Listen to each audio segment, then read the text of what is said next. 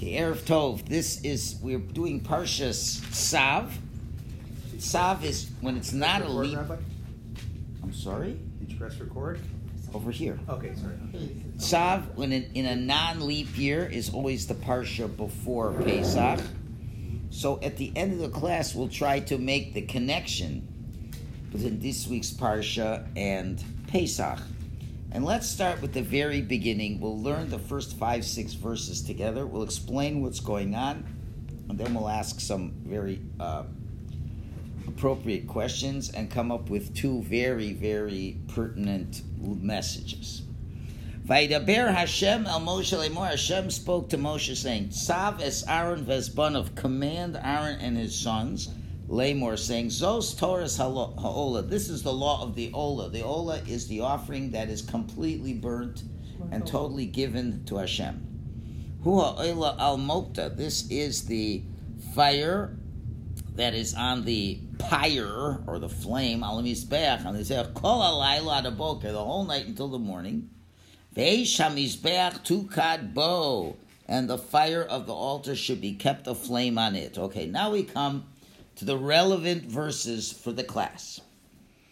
So now it stays until the morning. Now, the very first thing that's done in the morning, pre-dawn hours, is the following. V'lovash hakohen midobad umichnesevad, and the Kohen shall put on his shirt and his pants. Yilbash al basaro, worn on his flesh. Vehirim es hadeshen, literally it means, and he will raise the ash. Asher tochal ha'esh es ha'ol al mizbeach, which the fire consumed of the korban oil that's on the mizbeach. V'samal eitz al mizbeach, and he will place it next to the mizbeach. Now, too bad I don't have any audio-visual aids. I should have maybe prepared. But you have to have the idea that the altar, it was in the Azara, it was in the courtyard, and there was a ramp that went up the courtyard, and the ramp was on the southern side. On top was the Mizbeach that had a number of fires there, and there was a main ash buildup was in the middle. Okay, now, of course, there are items placed on the fire, and they produce an ash as well. So this mitzvah that the Kohen is doing is called Trumas Hadeshen, from the word Veherim es Hadeshen, and he raises the ash. So he takes a special shovel, he sticks it into the ash, lifts it up, goes back down the ramp, makes a left turn, goes on the ground next to the side of the ramp, halfway up to the side of the ramp, and drops the ash on the ground. And that is called the Trumas Hadeshen.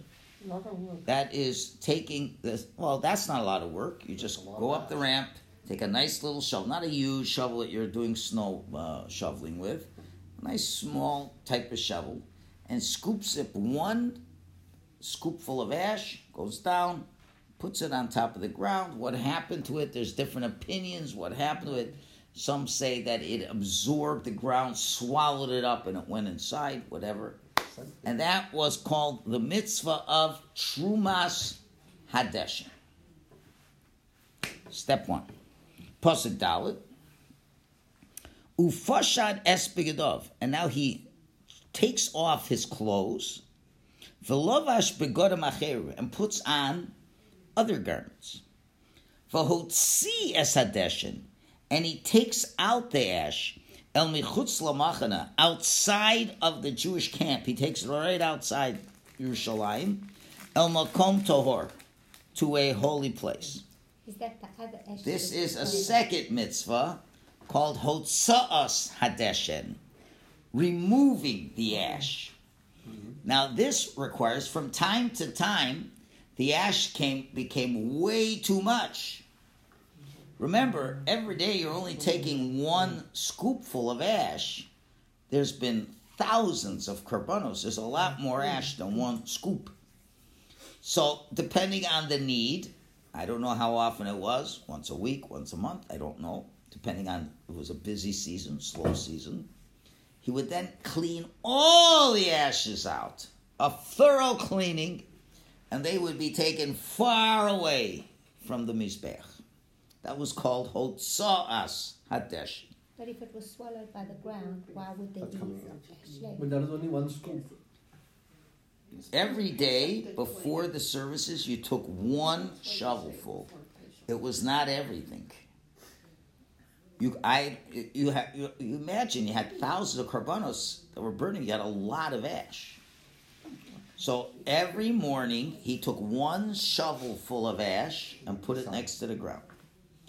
When there was too much ash, now a lot of the ash was put into the middle of the mizbeach. It formed almost the shape, they call it like an apple, like a dome. But when the ash became too much, then his job was to take it all. That was a much bigger job. And take it away, far away. That was the second mitzvah.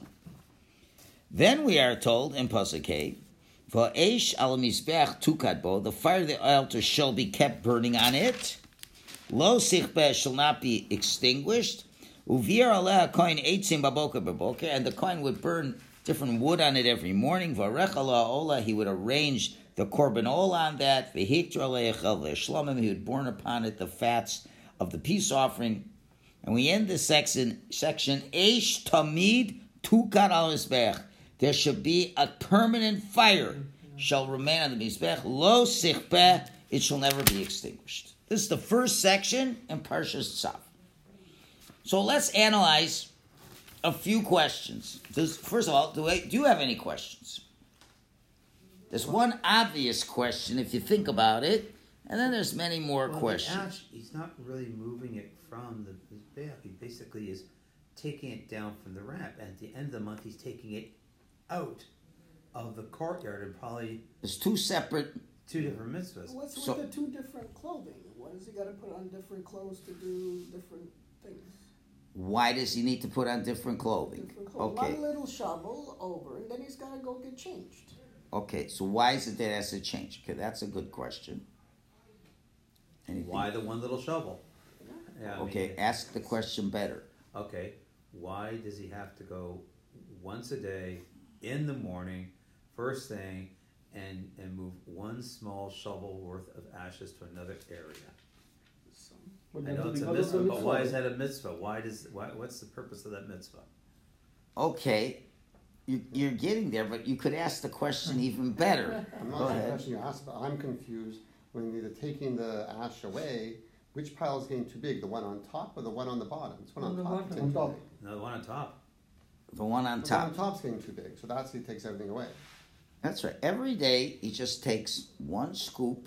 That's not getting too big. He go just one scoop, Yeah. filling up the shovel, goes down the ramp, left turn, places it on the ground. By the next day, that ash is gone. The wind Right. probably picked it or is it Either absorbed? it's got Absorbed swallowed into up the- in the lamp, but it's gone. Blows away. Next day, comes down another scoop, comes down, goes there, is down. Now, So what's the purpose he's of that? taking one scoop, irrespective of how much ash is on the mizbeach. That's Then why. I guess they had a predetermined amount of ash that must be on the mizbeach. At that point, they would have to do a separate service, removing all the ash and taking it far away from the base of Mikdash. That sounds more like a. So what's the point? What's the point of that first mitzvah to bring that one scoop down? That seems. So say it better. You're saying it, but you can What say makes that ash different than the other? why. ash? Why don't we just take all the ashes off every day? Yeah, exactly. Take all the ashes off. I don't understand. In your house, well, not now, but when you had little kids, I can imagine if it was anything like my house, it was a big mess at the end of the day. After supper, it was a big mess. Maybe not in your house, but in my house it was a big mess. Now with grandchildren, my house is a big mess. Okay, so if you have the time and you're not stressed, you take one, you do like 2 plates off and throw it out and then every day you take 2 plates off, and then you wait till it's so unmanageable. 2 weeks later, now you clean everything in one shot. I don't think that's how men clean. that's how men clean. Okay, but just you want to keep it clean. As long So as take you do it. every day, take it out, and far away and done. That would seem to be a very simple solution. Or if you're not really accomplishing so much with one scoop, so wait every week and take it all out. And it seems from the wording over here, obviously he didn't do it every day, but if he's doing it, well, why is he first taking out 1 scoop when afterwards he's going to clean the whole thing out? By the way the pasuk is worded, it says that the very same Kohen who's donning his Kohanic garb, and he takes the scoop out, puts it away. He says, oh, today's the day we're going to do the major clean. So now you got to change your clothes and go back and take everything out. Seems like a heck of a bureaucratic system, if you asked me, Doesn't that sound... over there. So that's very, very unusual. Okay? And more than that, you could ask, why does he have to change his clothes at all? That's the question you asked already, right? Okay. Well, he won't get his clothes messy. Well, unlikely to get it messy if we just want... And let me ask another question.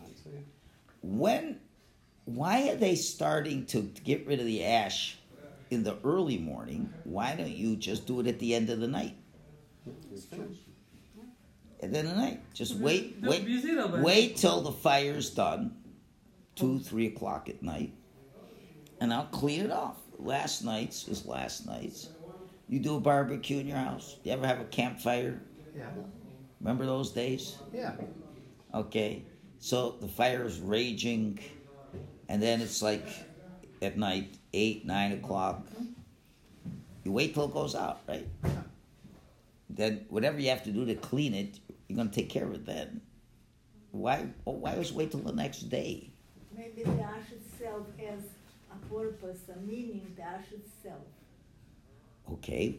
Do you have an idea what the meaning is? No. Oh, okay. No, That's I good. don't. That's good.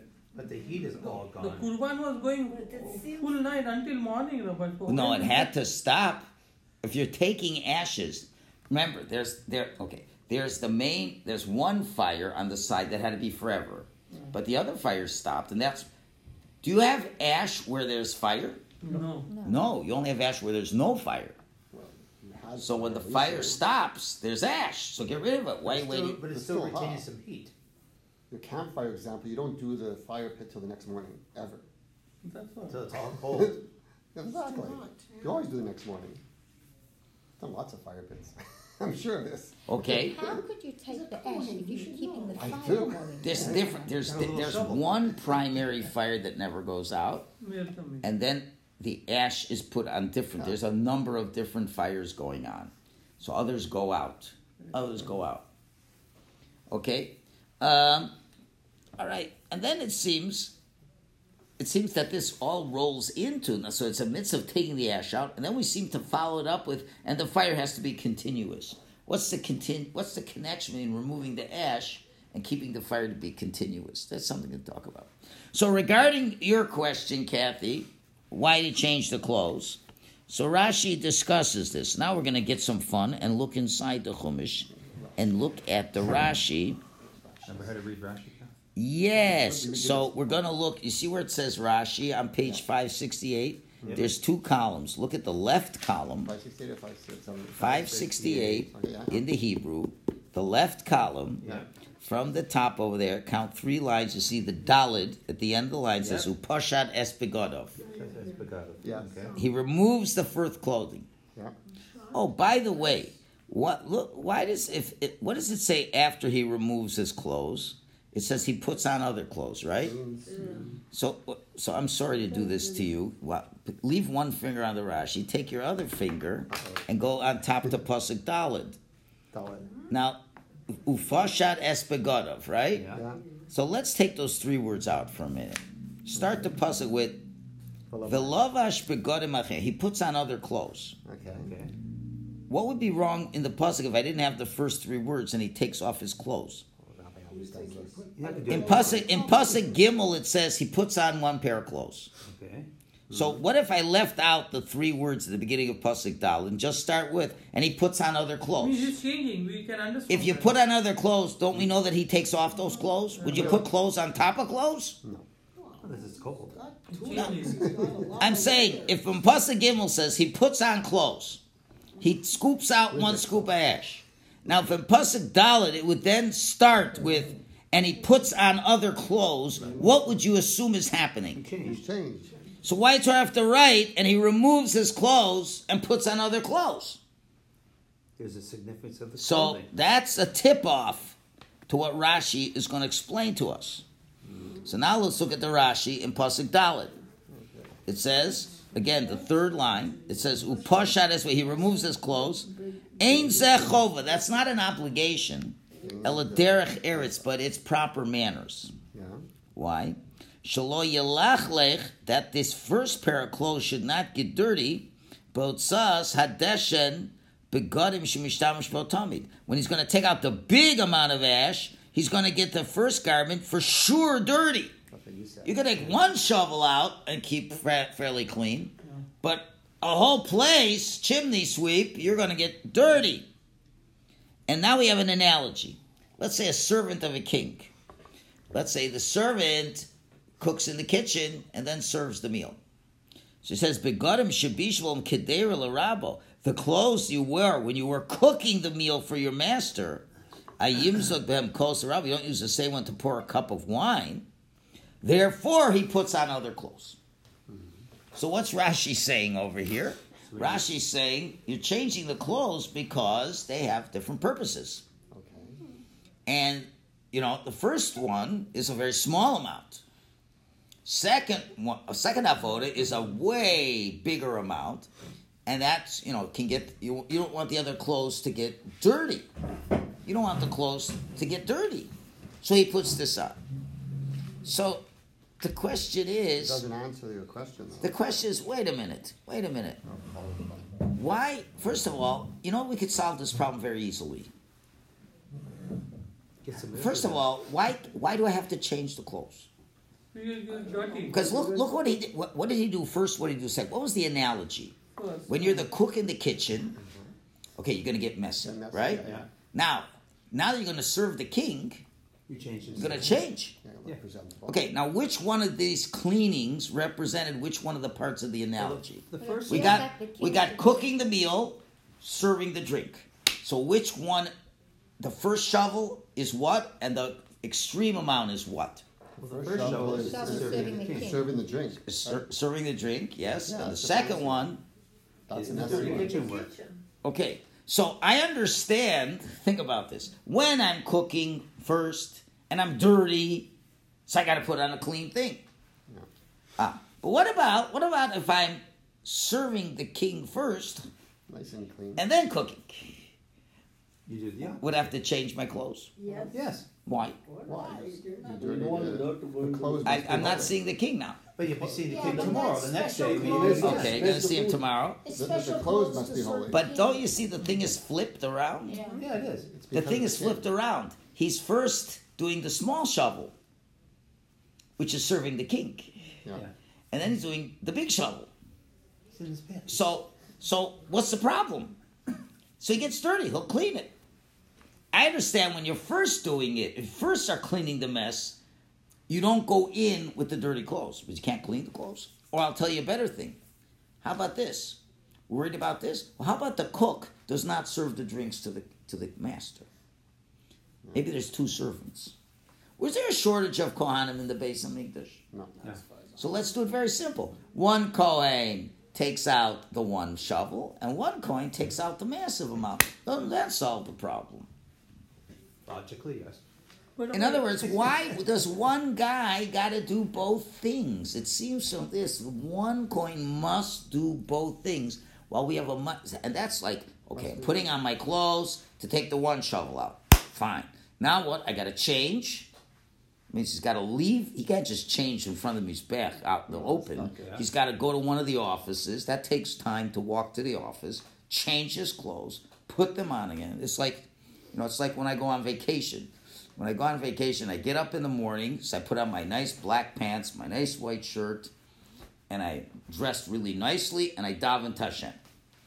Then when I'm finished davening, and I learn with my son, and then it's time to go out and hike on the beach, take off my clothes, and now I put on my beach clothes.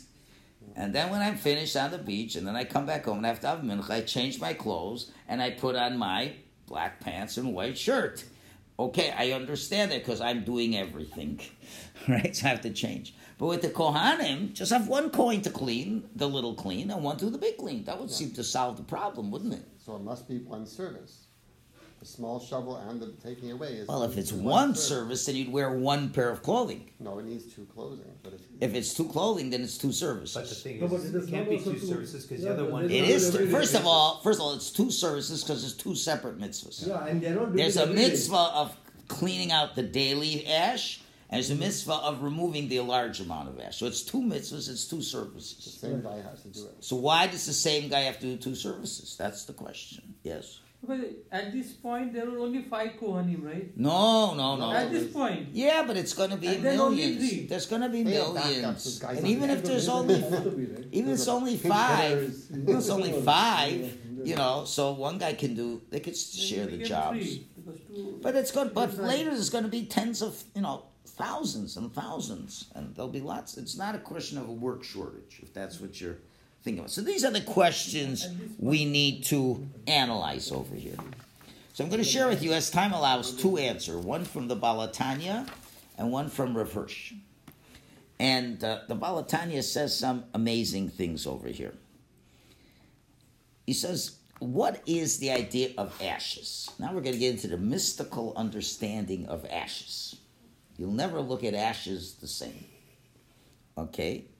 Now, by definition, what must have existed for ashes to exist? A fire. A fire. Very good. Okay. Now, a fire, ashes, generally speaking, especially as Jews, is a symbol of what? In your Jewish consciousness, when you think of ashes, Nothing. you think of Holocaust, okay? Yeah. How about something more recent? Disaster. Negation No. of ego? That's a fire. Negation of ego? Ashes? Tisha B'Av. No, just what? Tisha B'Av. What about Tisha B'Av? The temple burn. Destruction. You put ashes, right? Okay, what's the meal you eat before Tisha B'Av called? Oh, enough seconds. Sudam Avsekes. Okay, what do you do exactly? What'd you do last year? Sat on the floor. What did you eat? Egg. And Ash. Deep and dark. you dipped it into ashes. Yes. That's ashes. Okay.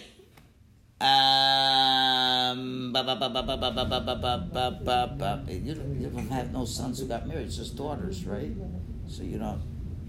What happens when your son will get married? Mirz Hashem. So what's going to happen right before the chuppah? You don't know yet. We'll break the glass. You only know from the girl's side, so you don't know what goes on the other side. What's going to go on, if you have a good rabbi, which you will, is he's going to put you, or the rabbi will put some ashes on your chassan's forehead. Did you know that? No. Okay, so you're learning something. Okay, and why? So ashes is a symbol of mourning. Okay. What is he I said that. mourning? Because there was a temple. So, I'm not sure. What's the Your question? temple is not here. In other words, the wedding cannot be overly joyous Okay, so why because we cannot forget the destruction of the So temple. what's the point of the ashes with the shovel that the Kohen It's is a doing? korban. It's Hang still- on. I'm just starting. I'm just starting. Don't rush him. We're just starting. We're just laying the foundation here to begin to understand what ashes is about. Okay. There we go. Now, we also know that prayer nowadays is in the place of korbanos.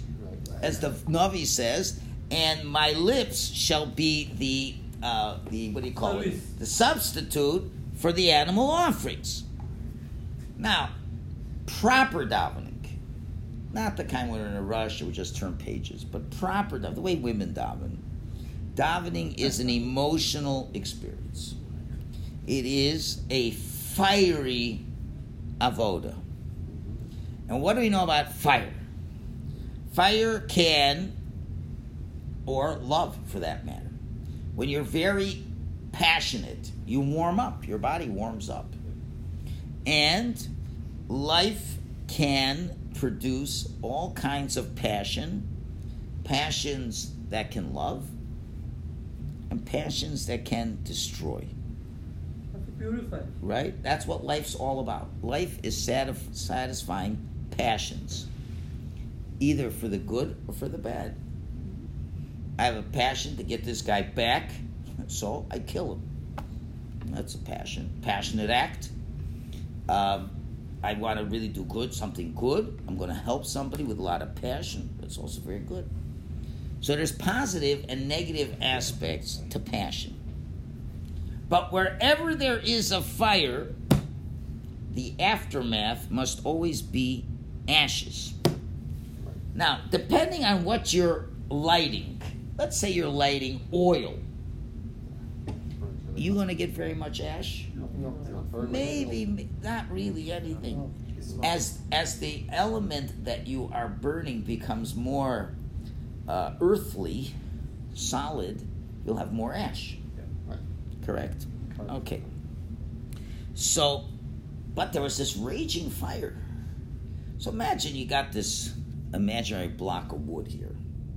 So I'm not a scientist. I don't know how much the atomic weight of the wood is and everything.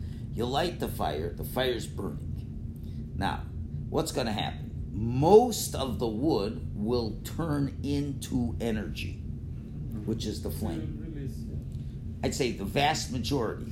But at the very end, some of it, even though the whole block of wood will be gone, there'll be some ash left. Right? Now, is there ever any ash while the fire is burning? Not really. It's only at the end. In the aftermath, there's ashes. And when you're dealing with a fairly solid substance, there's always ashes. Not everything goes up in smoke. So far, so good. Okay, now let's turn this all into Jewish service to Hashem. Whenever a Jew serves Hashem with passion, when he's on fire, like really on fire, real passionate, what's going to happen at the end of that passionate prayer or whatever he's done with passion? There's going to be some ashes at the end. Existential ashes. In other words, just like that's why God created, why did God have to create ashes? When something goes on fire, most of it gets consumed. But some of it, there'll be some ash that's left over. It's the remnant, it's what's left over after it. And the ashes look pretty. No. It gets very dirty from that. So now, whenever you go through a passionate spiritual experience, and you're really on fire, now that should happen when you're praying. Once in a while, maybe on Yom Kippur, maybe at Ne'ilah, maybe when you're doing a mitzvah with passion. So while you're on passionate, there's fire, but there's no ash.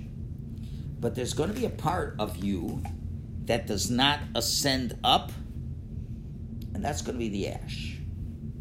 And that's going to be the ugly part of yourself, which we will explain. It's interesting, Sfardim, what do you do after the Amidah? After your passionate Amidah?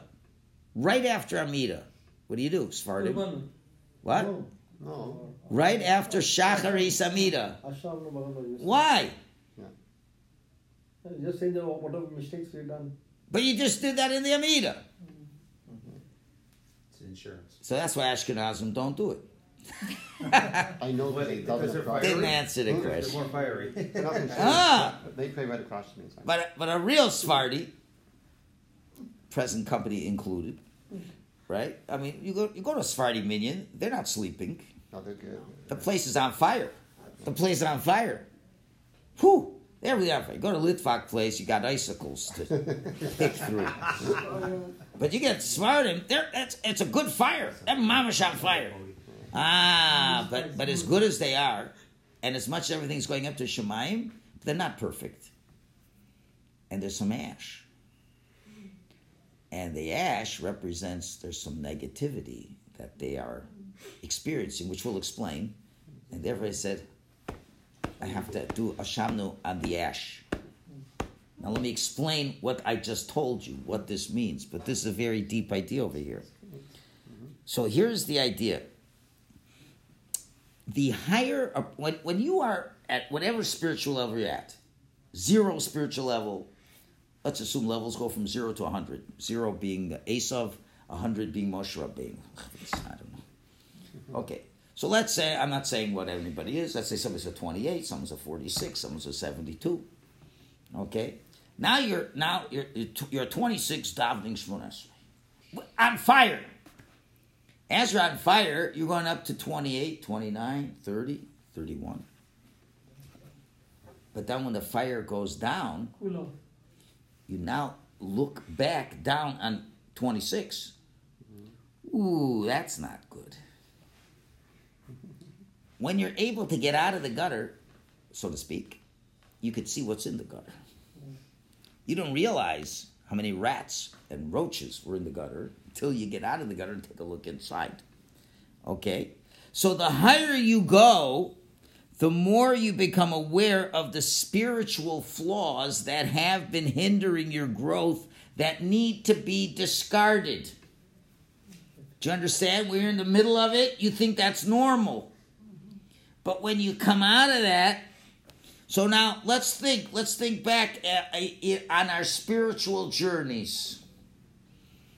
Okay? Think about certain things you did 5, 10, 15, 20, 25 years ago. How do you feel about them? Doesn't mean you're bad. Doesn't mean you're bad. Now, on a theoretical level, you should be noticing changes daily. But that doesn't often happen that way.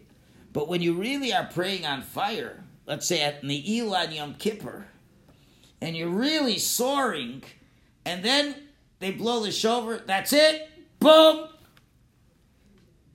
That comes the ash. And you start really, this thing that I have, it's really holding me back.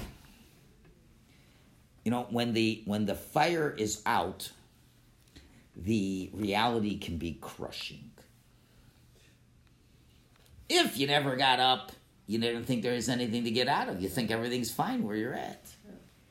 But when you're on fire, I said, this is really amazing. This is what it's really all about.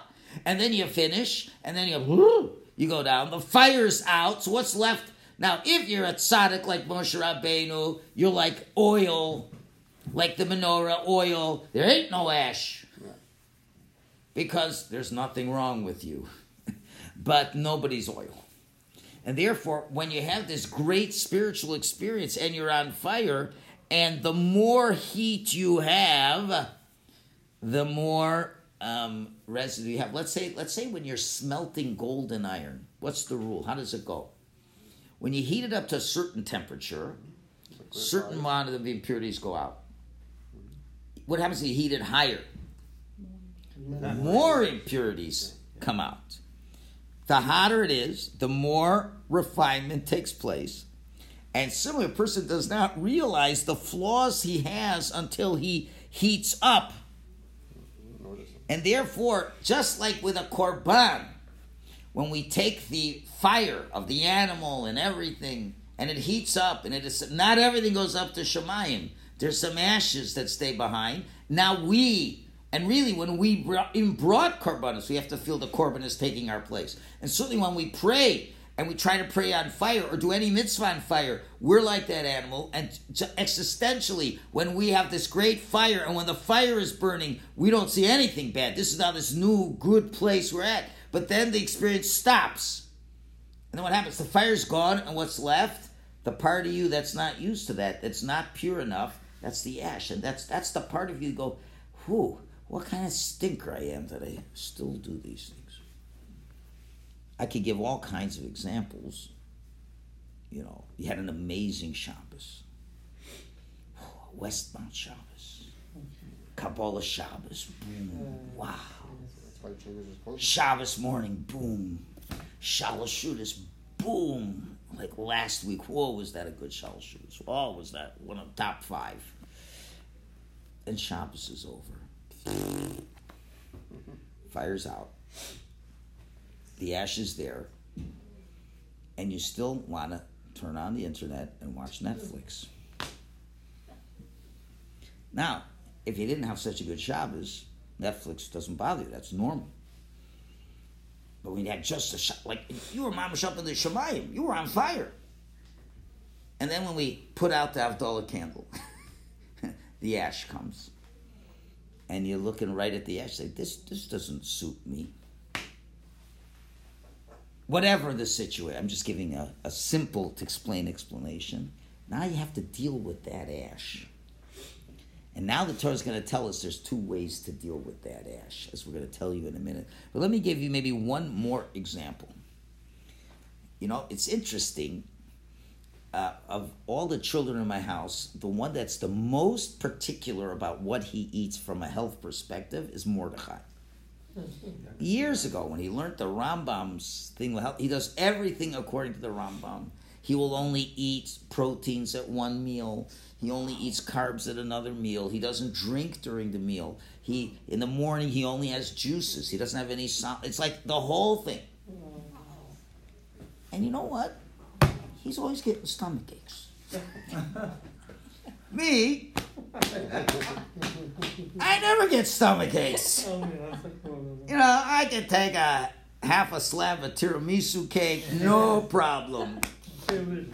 No problem. I can just go to this. And then Morty, let's say, come over our house on a Friday night. He comes to visit, and he eats a piece of cake, and then he's got a stomach ache.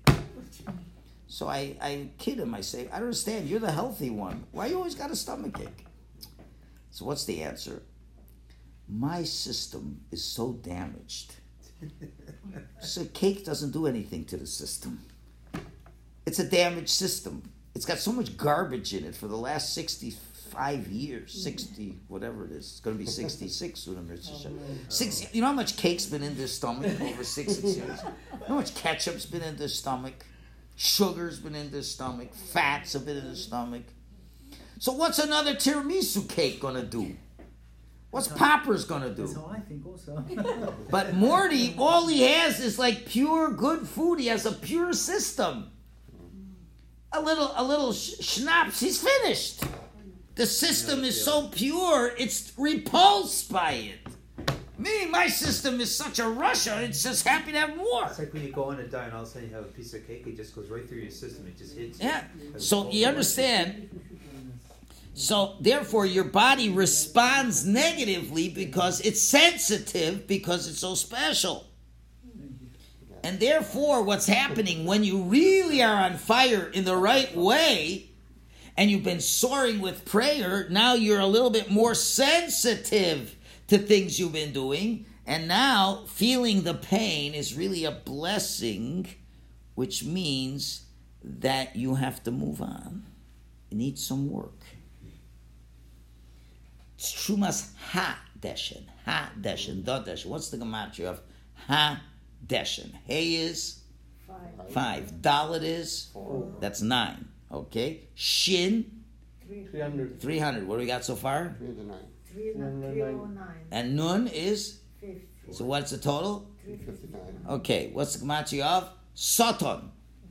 Sin is 300. Shin 300. Tes 9. Nun 359. Hadeshin is Satan. The more heat, the more you uncover the Satan. So let's give an example. I assume many of us now have been learning a lot of laws of Lashon Hara. We learn more about Sheker. How many of us would not have had any problem saying white lies in the past? A white lie, Yeah. misleading people and things like that. But now, how do you feel when you say a white lie now? It's wrong. You feel sick, Yeah. That's good. right? So at some point, you purified yourself. And you looked down and said, I can't say, these white lies are ash. I've got to do something about it. So, again, as long as the fire is burning, there's no ash. Only when the fire ends, the inspiration is gone, then there's ash. That's a sad time. The absence of inspiration is very painful. And the Torah says, you spent the whole day with korbanos. There's all kinds of fire going on the whole day. And now what am I left? The day is over. It's the next morning, back to the campfire. The fire's gone. That passion is gone. What's left? The ashes, which means what's left? I look back at my life and my spiritual profile in light of the heightened awareness I gained, and I've got ash that I really see is bad. That can be painful. So what does the Torah say to do with that ash? It says to embrace it. And what do? You take a shovel, and you take it, and what do? There's something in the ash that must be embraced. What? I mean, I have to still learn from that, because there's something there that's not good. Now I have to work on it. Yeah. The fact that now that I've reached this higher level, and now the fire's out, I say, Netflix again? This is not, I have to work on myself. It's like smelting. And I have to get rid of it. And it's a good thing I noticed the ash, because until now I thought it was normal. So what do? You go take a scoop of it, you go down, where do you place it? Right next to the Mizbeach. I don't throw it away totally, but it's at the bottom of the ground. It's still near the Mizbeach, but at the bottom of the ground. Now, what does this exercise do for the human being? Two positive things. Number one, it says you're human. And it's okay to be human. It's okay to have mistakes. You're not a bad person. Hashem gave you Yetzirah. You're very human. And you've recognized there's a flaw in me. And welcome to the human race. But more important is, this becomes a catalyst for growth. Because now I know exactly what I have to work on. Okay? And now, and they somehow, weren't able to go up to the Shemaim with me. It's still there, so I got to fix it. So the next time I got on fire, this will not be the ash anymore. You follow what's going on over here? And that's what's supposed to happen when you have a powerful spiritual experience, which prayer is meant to be. Or any powerful spiritual. When you have a very geschmack, a spiritual, and you really are feeling, this is a really good spiritual experience, and then when it's over, and then you start thinking, what kind of shmo I am? This, that. Don't feel bad. You're glad. This is what I got to work on. I know exactly what my avodas Hashem is. But then there's another type of ash. You have to be very careful. And say, man, what a shmo I am. I do this, I do that. What if the guy cheats in business, present company excluded? I felt so good being close to Hashem, and I still cheat in business, and I sell people things they don't need.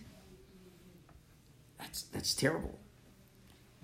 And then if you're not careful, what's going to happen? You're going to fall into a depression. Okay? And you're going to say, I'm one big soton. That also is a feeling that could happen. And that builds. So there comes the second mitzvah. The second mitzvah is take all the ash out, far away from the camp. There's two different types of ash. There's the ash that's meant to be placed next to the Mizbeach, to get swallowed up in the earth. It's still connected to the Mizbeach. It's part of my spiritual growth. And that's why it's called Trumas Hadeshem. Lift up the ash. What do you mean lift up? What are you lifting up?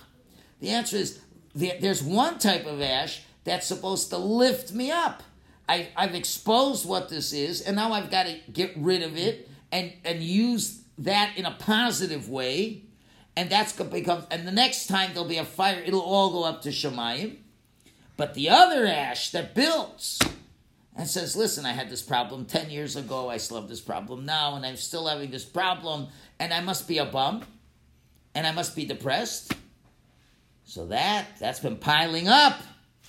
Throw it out. It's no business over here. One big sutton, throw it out. And that's what the Tanya uses these two terms. One is called merirut, bitterness, and one is called atzvus, depression, laziness. He says being bitter is good. Bitter is good. Because bitter means I feel bad about this, but I'm going to do something about it. Lazy and depressed means I'm going to do less about it.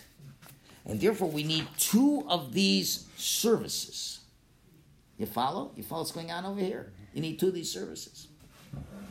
Now you can understand how many people should be doing this service. The same person. Same person's got to do that service. The one that's the first one, that's the one serving the king. Because that's the ash, but that's the ash that I see is bad, and I'm going to commit myself to get rid of it. That's serving the king. That's one service. But then there's another service. You have to put on a different garment. It's got to be the same person.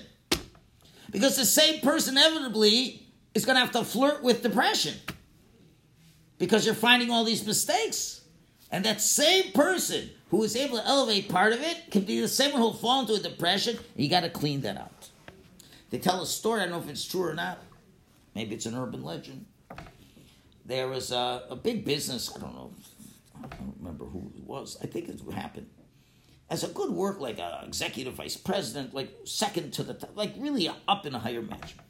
And he worked for years. He was amazing. And at one time, he just did the dumbest mistake, and the company lost $10 million. $10 million, and it was a big, big, big amount of money. And he figures that's it. He's going to lose his job. Not in our corporate world. He gets the boss calls him. He goes in. He says, okay, I know. You're going to fire me. It's my fault. I'm going to take it. He says, what are you talking about? I just spent $10 million educating you about this mistake. Now I'm going to fire you? What a waste of $10 million. Exactly. Let's go over and see what you did wrong, and we'll make sure it's not going to happen again. That's the same thing over here, right? An educational ash is good every day. But the second ash that comes from time to time is not so good. And guess what? If you follow this procedure, let me ask you, a lot of times people in Yiddishkeit, have certain times in life where they're on fire. Let's say a Baal Tshuva, fresh Baal Tshuva, as they call the flaming Baal Tshuva. You know what? How come so many of the flaming Baal Tshuvas, their flames go out? Or the flaming FFB, whatever. You have certain times of your mamash on fire. And for a good while. Like you're in a really good groove, or whatever. You're in a yeshiva, whatever. Or let's say all of you, you could have, wow, the last few months have been great. I've been going to Daf Yomi for 2 months in a row. I've done 60 pages. It's amazing. I've been watching my tongue. I haven't done Shmir Saloshin. It's been amazing. All these things. And then what happens? Then you just burn out. It's like all of a sudden, a person stops coming to Shir, stops coming to Shul. Stop. You know what happens. You get sick for a couple days, and then you have to go on a business trip, and then your wife gets sick, and then you lost money in business, and then you got in a car wreck. Like all these things, and then you're just off the rails, and then you lost the fire. Why is that happening? Why do people lose being on fire? You know why? Because they don't ever take out the ashes. There's a part of Yiddishkeit, and this is not a pleasant part of Yiddishkeit. Would you say that taking out the ashes is who takes out the garbage in your house? Don't answer. Me. It's not a great job to do. It's not a great job to do. It's not a high-profile job. Just give me, let me slaughter the animal. Oh, that's good. Let me burn the animal. Oh, that's amazing. Let me eat somebody. That's all the good stuff. Clean up? Who wants to clean up? But eventually, because the ash that's there keeps piling up. You know, what happens when you don't clean the vacuum cleaner out? It chokes. It Stops chokes, functioning. doesn't work, and if you're a lazy person and you don't like taking apart, you throw it out. So you gotta clean your own ash. How often? Daily. Daily for the small stuff. But then once in a while, you just say, you know, I'm never going to be a Talmud Chacham. I'm never going to be able to control my anger. So let me just give up. Then you need a wholesale cleaning out of the ash. You see? So the only way the fire will stay is when we get rid of the ash. And it's very interesting. Rabbi Lau once met Lubavitcher Rebbe, and when he was the chief rabbi, I think, so he comes here and so he says, how are things in Eretz Yisrael? Lubavitcher says, so Rabbi says, people are depressed. They say, what's going to be? What's going to be? And Lubavitcher said, we don't ask what's going to be. We should ask, what are we going to do about it? Because what's going to be is a statement of resignation. What are we going to do about it is a Jew knowing he has to innovate. So a person can say to himself, what's going to be? What's going to be with my family? What's going to be with this? What's going to be with that? What do you mean what's going to be? What are we going to do about it? And that is really throwing the ash out. That certain ash has to go out, while other ash, like, it's here, what am I going to do with it? This is interpretation number one, as they say, worth the price of admission. Okay. And certainly, how does this connect to Pesach? Connects to Pesach is that we hope each and every one of us on the Seder night are going to be on fire. Your mamish, you're preparing for Pesach, you've been cleaning, and the Seder is going to be so uplifting, and you're going to speak about the Seder and all this, and get nachas from the children and the grandchildren and whatever, and your mamish, you feel so great to be a Jew. There's no better feeling in the world. And you feel great that night. And the fire's burning. But next morning you get up, there's a pile of ashes. Dirty dishes. There's a pile of ashes. You're falling down. And he goes, every year it's like that. I can't be like that all the time. Look, I'm still this, I'm still that. So now what happens? We start counting Sfiras HaOmer. And we say, you know what? For the next 7 weeks, you're going to take a shovel and clean a little bit of ash out every day. Because you now saw what you could do. You saw how proud you were to be a Jew. You saw that you could sit in front of Haggadah for 3 hours and talking in Torah and this, and there wasn't any Lashon Hara, and you really were so proud to be a Jew, and you weren't tired, and you weren't this, and you weren't that, and then the next morning you go, another Seder tonight.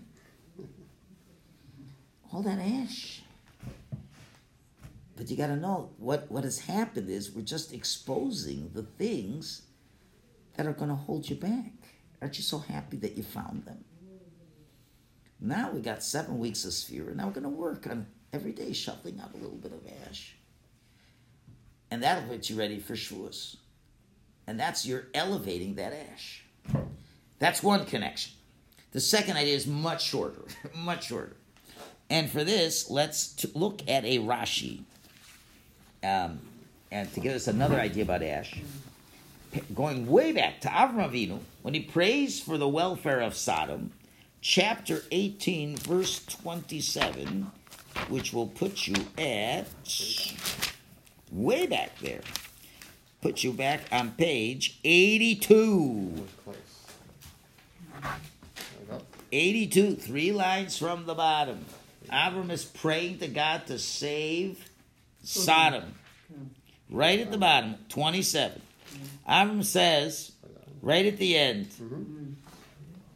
he says, behold, now I desire to speak to my Lord, although va'anochi afor va'efer.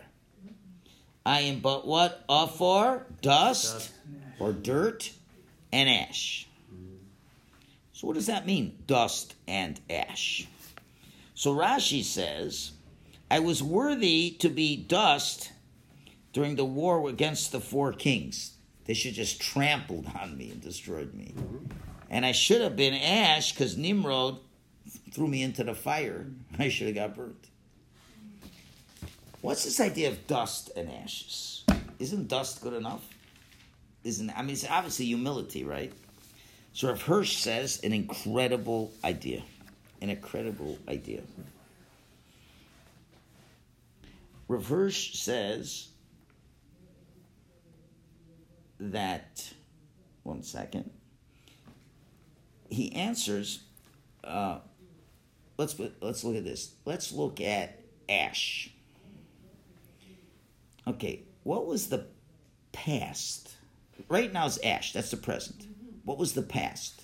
Fire. That was good past. What's the future? Dust. Ash. Ash. Ash. What's the future? Nothing. Nothing. Nothing. Okay, dust, sand. What's the present? Nothing. Nothing. What's been the past? Been stepped on. Pretty bad. But what's the future of sand? You could plant trees. Yeah, growth. You can plant trees. So it's interesting how each one, the present doesn't look that great. One, the past was great, but the future is bleak. The other one, the past was bleak, but the future is promising. And that's what Avram is saying over here. And in a certain way, but presently the person is humble. Obviously the person is humble. And when a person is humble, Hashem raises them up. The present may be bad in our lives, but dust and ashes, you're not sure about what the present is. Now Avram's speaking, Sodom's about to destroy it. That's not a very good present, even for Avram. He's not happy to see humanity destroyed. I'm Afar ve'efer, which means to say there was a past that wasn't good, but the future can be good. And I have a past that was bad, and that was good, but the future is not good. But if you have them together, then what do you have? It depends how you look at things. Both good or both bad. Right? But you have great possibilities. It's a little bit similar, but not necessarily the same thing. Rabbi Nachman says, the past is gone, the future hasn't happened, so why worry in the present? But the way Avram is looking at it, so the present, I shouldn't worry because the past was good and the future can also be good. So let's take a look on a deeper level what's happening over here. So when we take out the ash, when do we take the ash out? At the end of the night or the beginning of the new day? Beginning of the new day. The beginning of pre-dawn. So what are we doing? What are we really doing? A restart? No, we're continuing where yesterday left off. Right. We were connecting to yesterday's avoda that represents the past, and we're continuing this. We're continuing this. But can we only always base ourselves on the past? Can't always go on the past. You have to create a new future. Because the past is piling up ash. So what has to happen at a certain time? We have to take it all out and now create something new. The first removal of the ash is focusing on what the past was. And the past could have been great. It was on fire. It was great. But wait a minute. But the ash is piling up. What kind of future can I have with all that? So I've got to now take all the ash and take it out completely. So what? That I can now build a new future. And this is the dialectic of what Yiddishkeit is all about. It's very interesting. It's an interesting halacha. We talked about once before. In kashrus, when you get some treif gets in your pot, mixed meat, milk, and I always ask, have you used in the last 24 hours? Why is the rabbis keep asking me about that? Because there's a concept that if there's taste in the pot, it can emit dairy or fleischig. Once 24 hours pass, it's called no saint tam lifgam. It gives off a bad taste. It's not reckoned as dairy, it's not reckoned as meat. That's from a halakha perspective. If it's 24 hours already, you really can't make, the food. Let's say I had a fleischig pot, a mamish was cooking hot dogs in it, right? But I clean it, it's 24 hours past, and I do milk. The milk is okay. It's not treif. The pot's treif, but the milk's okay. Why? Because the taste of the meat has been wrecked up. So what do you see? Things in the past lose their value.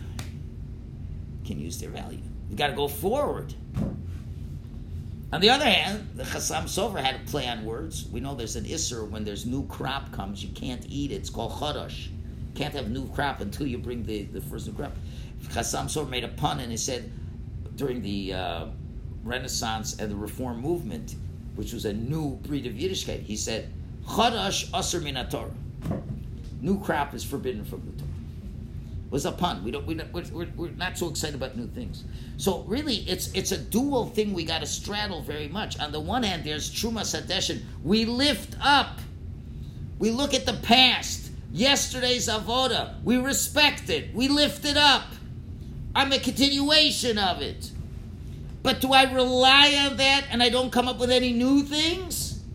No, I got to clean out all the ash at one time. And I got to create new things. This is Yiddishkeit is a very fascinating way of looking. Everything we do, we've got to look at the past and at the future to understand what the present is. I don't have to worry the past is over. The future hasn't happened, like Rabbi Nachman says, but I have to understand what my present is. What's my past? Look who I come from. Do I come from a phony Jesus Christ that doesn't exist? Do I come from a phony Islam? Do I come from people who think my grandparents were monkeys? Or do I come from divine people?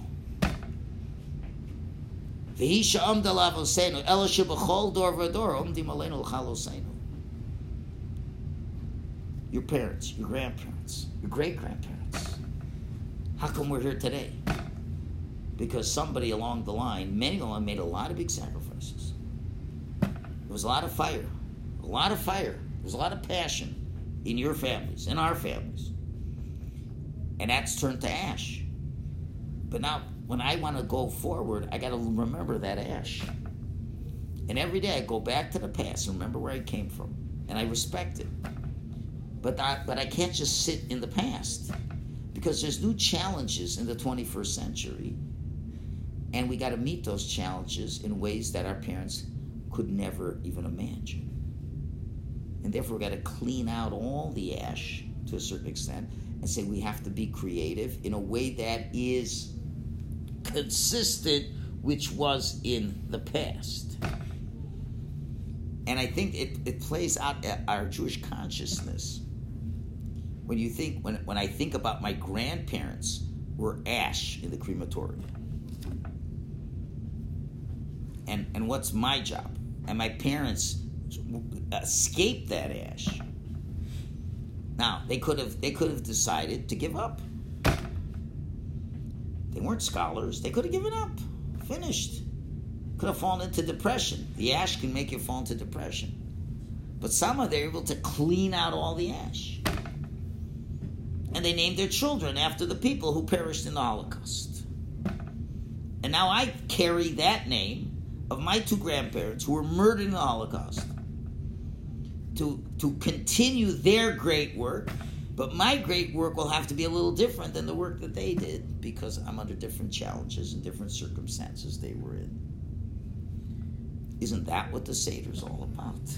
Also, that we go back to the past and we understand that past is the basis for our present, but there still is going to be a future that we have to create that 40, 50 years from now, 60 years, when we are no longer here, that we want our children to look at our ash, so to speak, and be inspired to create their new realities of life.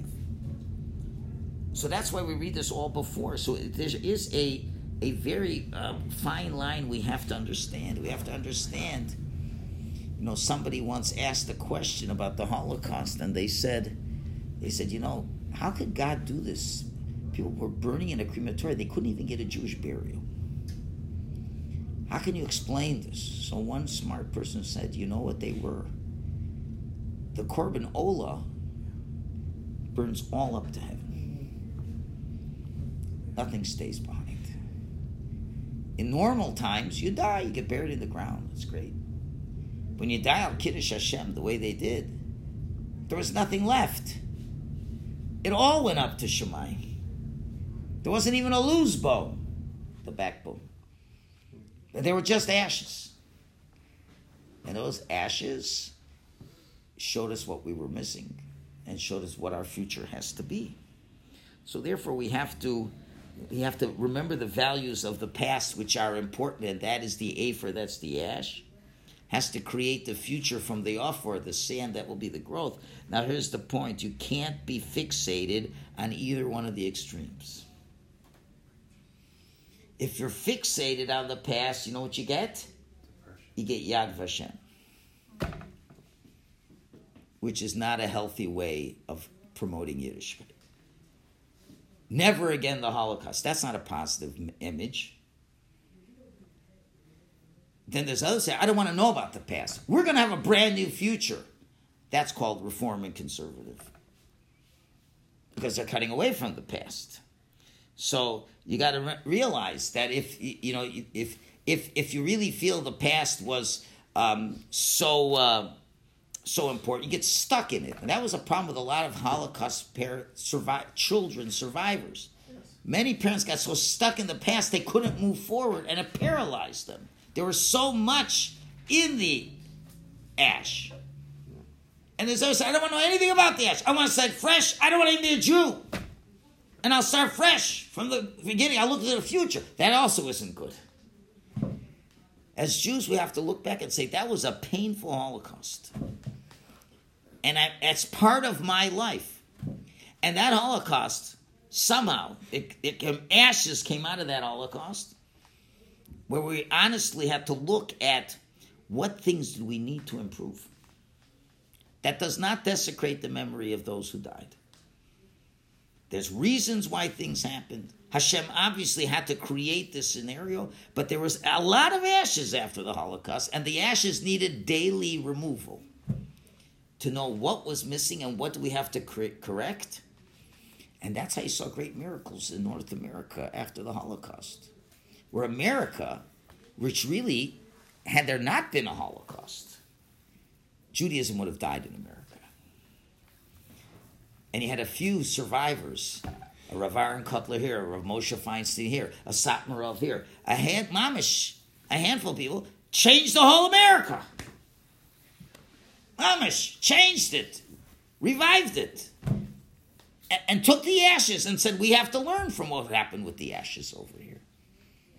And it's unbelievable how it was in America in the 1900s, where every Jew was thrown off their kippah, thrown off their tefillin in the Atlantic Ocean, went nothing to Yiddishkeit, and these old rabbis convinced some young rabbis, and they're trying to, and what they brought it to a state now, it's unbelievable. And that's what you got to think about on Pesach. These two ideas, the ash of to see what our faults are and to know I embrace them, and now I'm going to create a beautiful new reality, and I'm not going to let it depress us.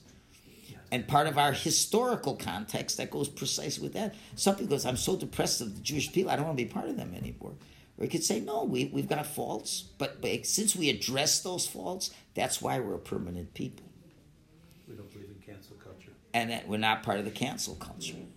And with that, Hashem should give us an amazing Pesach, and Mirz Hashem to clean the ashes and be happy to clean the ashes all the time. Thank you. Okay, shkoyach everybody. Thank you for coming.